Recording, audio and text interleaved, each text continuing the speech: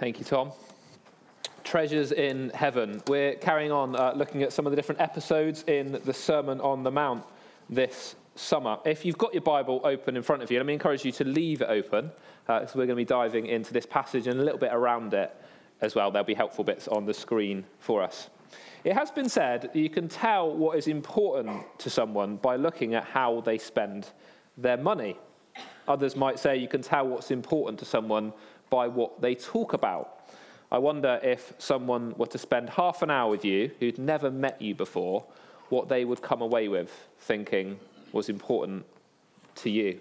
I think for me, it might be a combination of my family, maybe a bit of football, a bit of running maybe, and hopefully also something to do with my faith in Jesus. I wonder about you. What would it be? We've had a great couple of weeks here with a few special things happening. Just over a week ago, we finished our holiday club here. It was great to have just over 100 children here having lots of fun as we thought about this theme, the restoration station, and we thought about Jesus as the great restorer. And then this week, I've been away with a great team and 10 young people to a Christian festival called DTI. Here's some of us. Went up on a minibus. We were camping with just over 3,500 others, worshipping, engaging in teaching from the Bible and praying together and having lots of fun. It was a Christmas themed last night, so you might be able to spot some Christmas hats in here if you look carefully. But life to the full was the theme of this camp, and the input and teaching was great. Life to the full is only possible through Jesus and through making him number one and surrendering our lives to him. Our passage today is part of the Sermon on the Mount, something that has echoes of another great mountain encounter in Scripture, that of Moses and God's people at Mount Sinai, where having been delivered from slavery in Egypt, the great rescuer and restorer, the Lord, has set them free. And he was taking them towards that freedom that they would fully find in the promised land. He did have instructions for them, one of which was to have no idols, nothing that would receive their adoration and devotion. Now the disciples are listening in to the greatest restorer, the greatest bringer of freedom, Jesus, and they hear a similar message. Jesus has been teaching about generous and discreet giving. If you've got your Bible open in front of you, if you look at verse 1 to 4 of chapter 6, he's been talking about generous and discreet giving. Then he talks about humble and simple prayer, using what has become known as the Lord's Prayer. We prayed it together today from verses 5 to 15. And then he teaches about fasting not being for show in verses 16 to 18. And with all three pieces of teaching, there's a contrast between showing off for others to see and doing things for the eyes of God. Pleasing and impressing other people has always been a temptation that has competed with a desire to put God first. And here, Jesus unpacks this challenging teaching specifically with reference to money. And that's what we're going to think about today. Jesus talks about a treasure, he talks about a vision, and he talks about a master. And we're going to think about those one at a time. So firstly, thinking about a treasure. Jesus contrasts two different options of where to store treasure. On earth, firstly, in this temporary experience that we know where things are not secure and not lasting, where moths and vermin destroy and where thieves break in and steal. As I said, we just come back from Christian Festival DTI, and one thing that was so helpful in a week where we had mixed weather was having a marquee that kept us dry. Now, I'm particularly grateful because I might have forgotten the canvas, and a kind member of the church drove it up an 8-hour round trip to make sure we had it. In previous years, I remember once going to get the marquee out of a local carriage that it was kindly stored in by some people in the church here. It was a surprise and a bit of a frustration that when we put it up, we discovered that some little friends had been chewing through the canvas. A Sainsbury's bag didn't quite do the job to cover up the gap. We now store it upstairs in a locked room where we can be confident it won't be destroyed by vermin. Now, when Jesus talks about treasure on earth, this includes money and possessions. Earthly treasures include things like cash, buildings, homes, gadgets, cars, and online banking, things like that as well. It's important to note that Jesus didn't say that these things are bad. He didn't say you can't own a home or have a phone or buy a car or have some nice clothes. But what he did say is do not lay up for yourself treasures on earth. Put another way, stop focusing on accumulating money and stuff and set your heart on pursuing treasures in heaven. Timothy says in 1 Timothy 6 and verse 7, you brought nothing into this world and you'll take nothing out of it. The financial instability of today shows us that what we thought was secure, in fact, might not be, even more so when we think of eternity. Treasures in heaven, though, are not at risk of being destroyed by moths or vermin or being stolen, but are invested in the eternal. If earthly treasures are about money and possessions, then what are heavenly treasures about? It includes the giving of money to God in worship. It's clear that in this passage, Jesus was talking about money. It's a key part of worship for followers of Jesus today. For young people in the service today, and for those of us with children, it's an important thing to encourage people to consider and start doing from a young age as we learn what it is to follow Jesus and worship.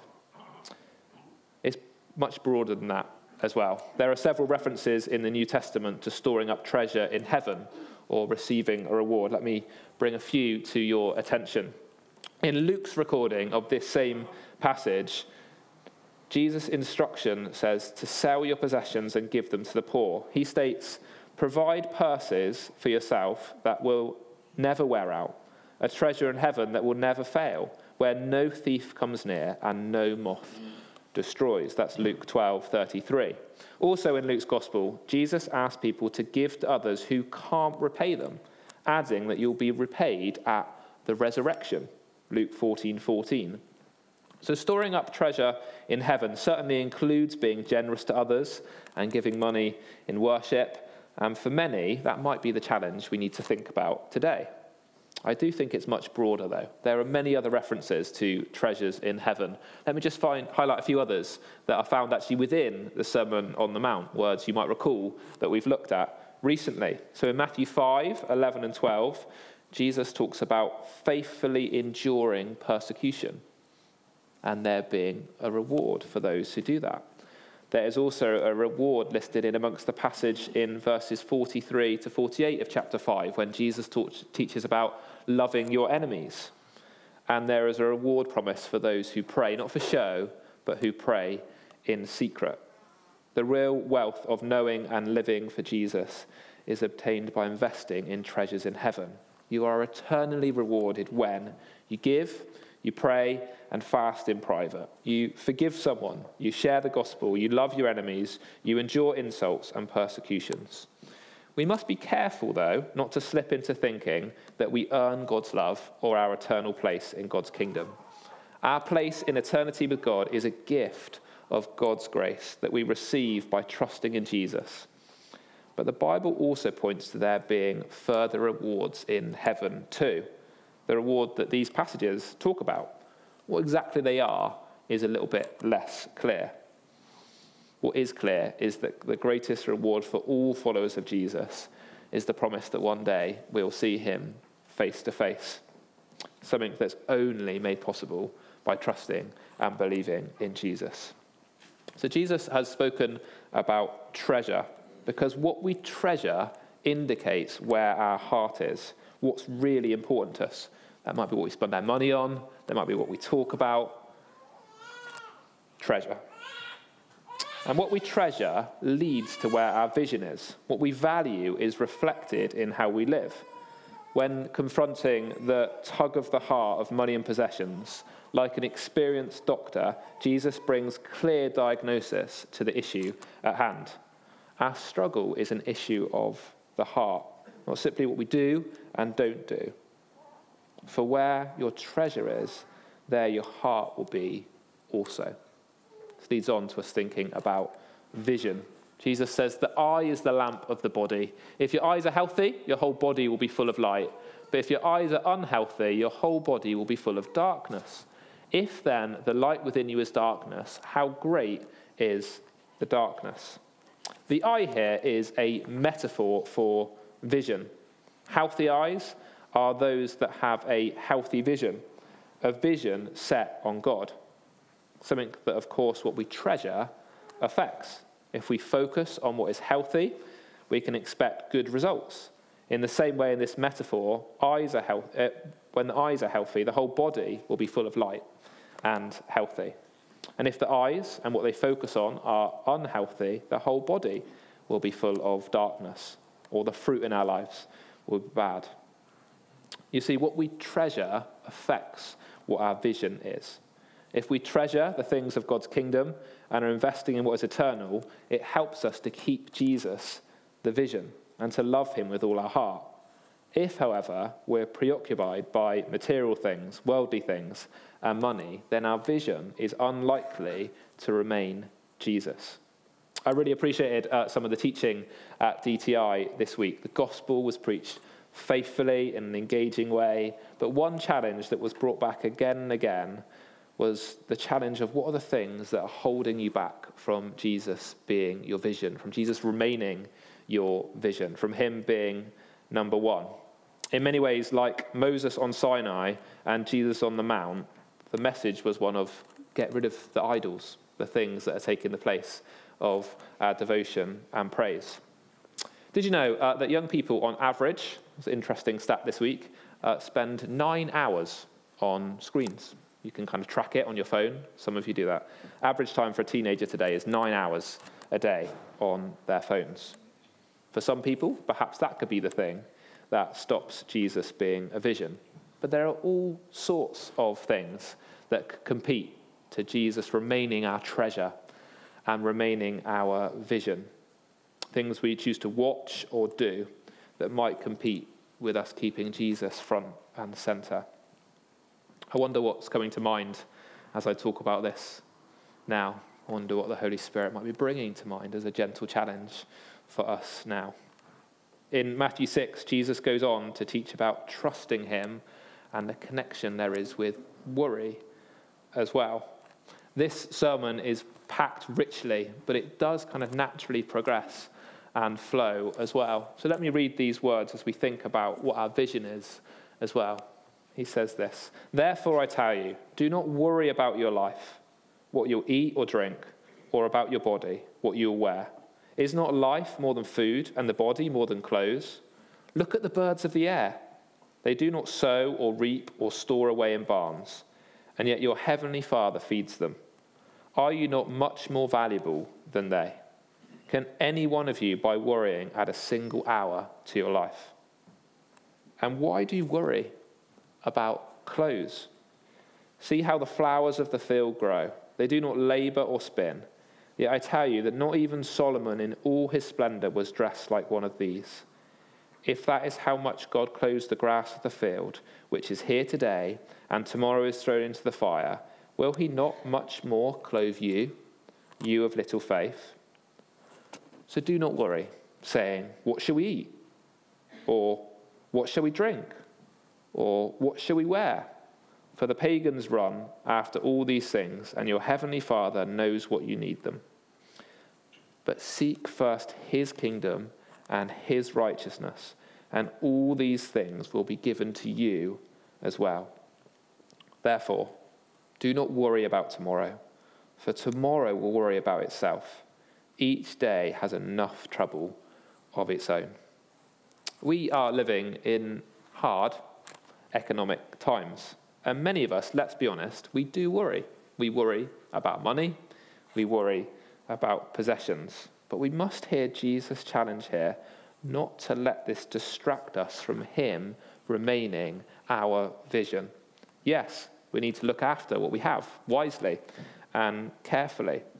And when we need to, we can access good advice and help. We can learn budgeting skills. But let's remember, the disciples, they had a lot less security than what we have today.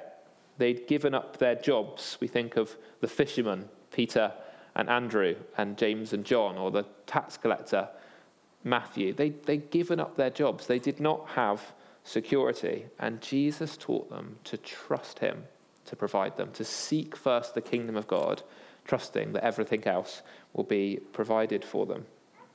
Jesus has spoken about what our treasure is and how that affects our vision.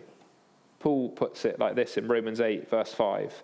Those who live according to the flesh have their minds set on what the flesh desires, but those who live in accordance with the Spirit have their minds set on what the Spirit desires. What we treasure affects what our vision is. And there's all sorts of things that compete for what our vision is. Finally, Jesus makes the link to what will be our master. Whom or what will we serve? In our culture today, freedom is held as a high ideal. But the truth is, nobody is free. We all have a master.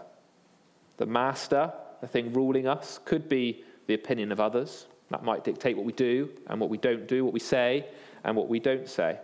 Our master could be our money and our possessions. Our thinking might be dictated by that. Or our master could be, as Paul puts it, our sinful nature. In Romans 6, Paul talks about being a slave to sin or a slave to God by faith in Jesus. Jesus has set us free from being slaves to sin, addicted and trapped in this pattern of not living God's way that causes harm to ourselves and harm to others and hurts God as well. He set us free from this slavery by dying in our place and rising again. And he set us free to serve him, no longer enslaved again to sin, to money, to possessions. God is our master, and what a joy that is. You see, our freedom, what Christ has set us free, allows us to enjoy knowing God and serving him. We might be tempted to say, let's not talk about being slaves to God. Paul might have done it. Maybe we're more comfortable talking about being a child of God or a servant of God. But Paul uses this language, and the truth is, we are all a slave to something. Jesus says, in the context of talking about money, you can't have two masters. It's God or money. You can't serve both God and money. He's made the link from what is important to you, your treasure, to what you focus on, what your vision is, to who your master is. That's why what we treasure is so important. What we treasure dictates who we focus on and who will be our master. I wonder if you have come across this kind of story or illustration before. How do you catch a monkey? Well, one idea is you have a jar and you put something into the jar that the monkey can get their hand into, but if they hold on to it, they can't actually get their hand back out. Might be a nut, might be a banana. And they're lured in, and they put their hand in, and then they won't let go, and their hand is trapped, and they just wait there, and someone or something can come and get them. Monkey, see here in this story illustration, they treasure the banana. The monkey's vision is the banana. And now the banana has got the monkey trapped. If only he would let go. There'd be so many other things to enjoy. Actually, his master is the banana. Sometimes we can become trapped when we treasure the wrong things, when we make material things our vision, and when Jesus is no longer the master. What we treasure is so easily influenced by the temporary and what others around us treasure. So let me ask you these questions today. What will be our treasure? Who will be our vision? Who do we want to be our master? That worship time was so helpful in bringing some of these things up already. The whole realm of nature was mine. That would be an offering far too small. We don't have enough to bring to God, and sometimes money and possessions can compete Other things could compete with God being our treasure, the joy of knowing him, of him being our vision. It's great to remember and celebrate the faith of people like Charlie, who got baptized recently, saying, Jesus is the one I treasure. I want to live for him. I want him to be my vision. I'm saying publicly, he's my Lord. Many of us have been following Jesus for many years. I wonder, is he still our treasure? Is he still our vision? Is he still the one that we want to call Master and Lord today? Is there something the Holy Spirit is kind of stirring in you today? Just like at Sinai, God's people needed to be reminded not to have things that got in the way, things that became idols. Jesus is teaching his disciples that here in the context of money. I wonder what God might be highlighting for us today. I'd like to lead us in a moment of prayer, kind of using the monkey illustration here. If you join me in a second in just clenching your fists, we're a little bit like a monkey here, okay? We've grabbed hold of something. Actually, it's unhelpful, just like the banana was unhelpful. And in a moment of quiet, I just want us to consider, is there something that we're holding on to, that we're treasuring, that has become our vision, maybe in fact has even become our master, that we just need to firstly acknowledge before God?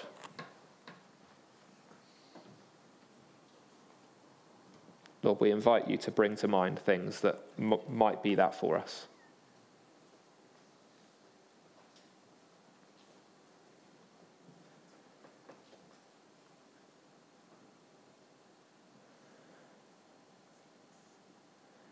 If you'd like to, you can join me in opening up your hands.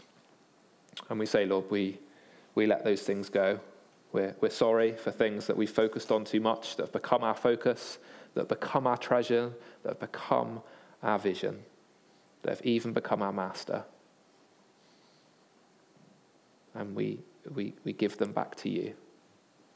We want to have empty hands to say, Lord, we recognize that anything we have is given by you anyway.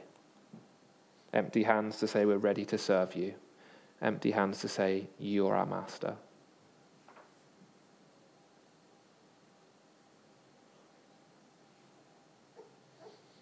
Lord Jesus, the good shepherd, our master, our Lord, we say, would you alone be our treasure? In our hearts in this moment, we say again, Lord, we treasure you. It's such a joy to know you. Thank you for being our Saviour. You're the Lord of Lords and King of Kings. And Lord, we worship you. You are our treasure. And Jesus, we want you to remain our vision. We want you and your kingdom to remain our vision. We want to live for you.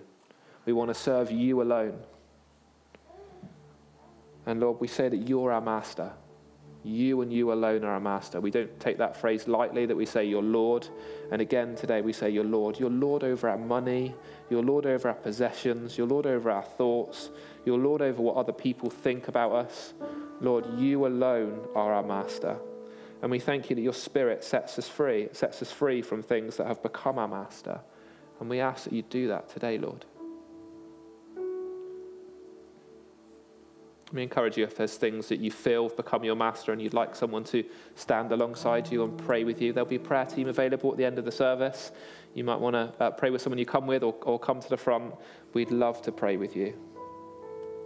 In a moment, we're going to sing, Be Thou Our Vision, because we want Jesus alone to be our vision. It includes these lines: riches I heed not, nor vain empty praise. Thou mine inheritance, now and always. Thou and thou only, first in my heart, high King of heaven, my treasure, thou art. If you're able to, do stand. We're going to sing that song together.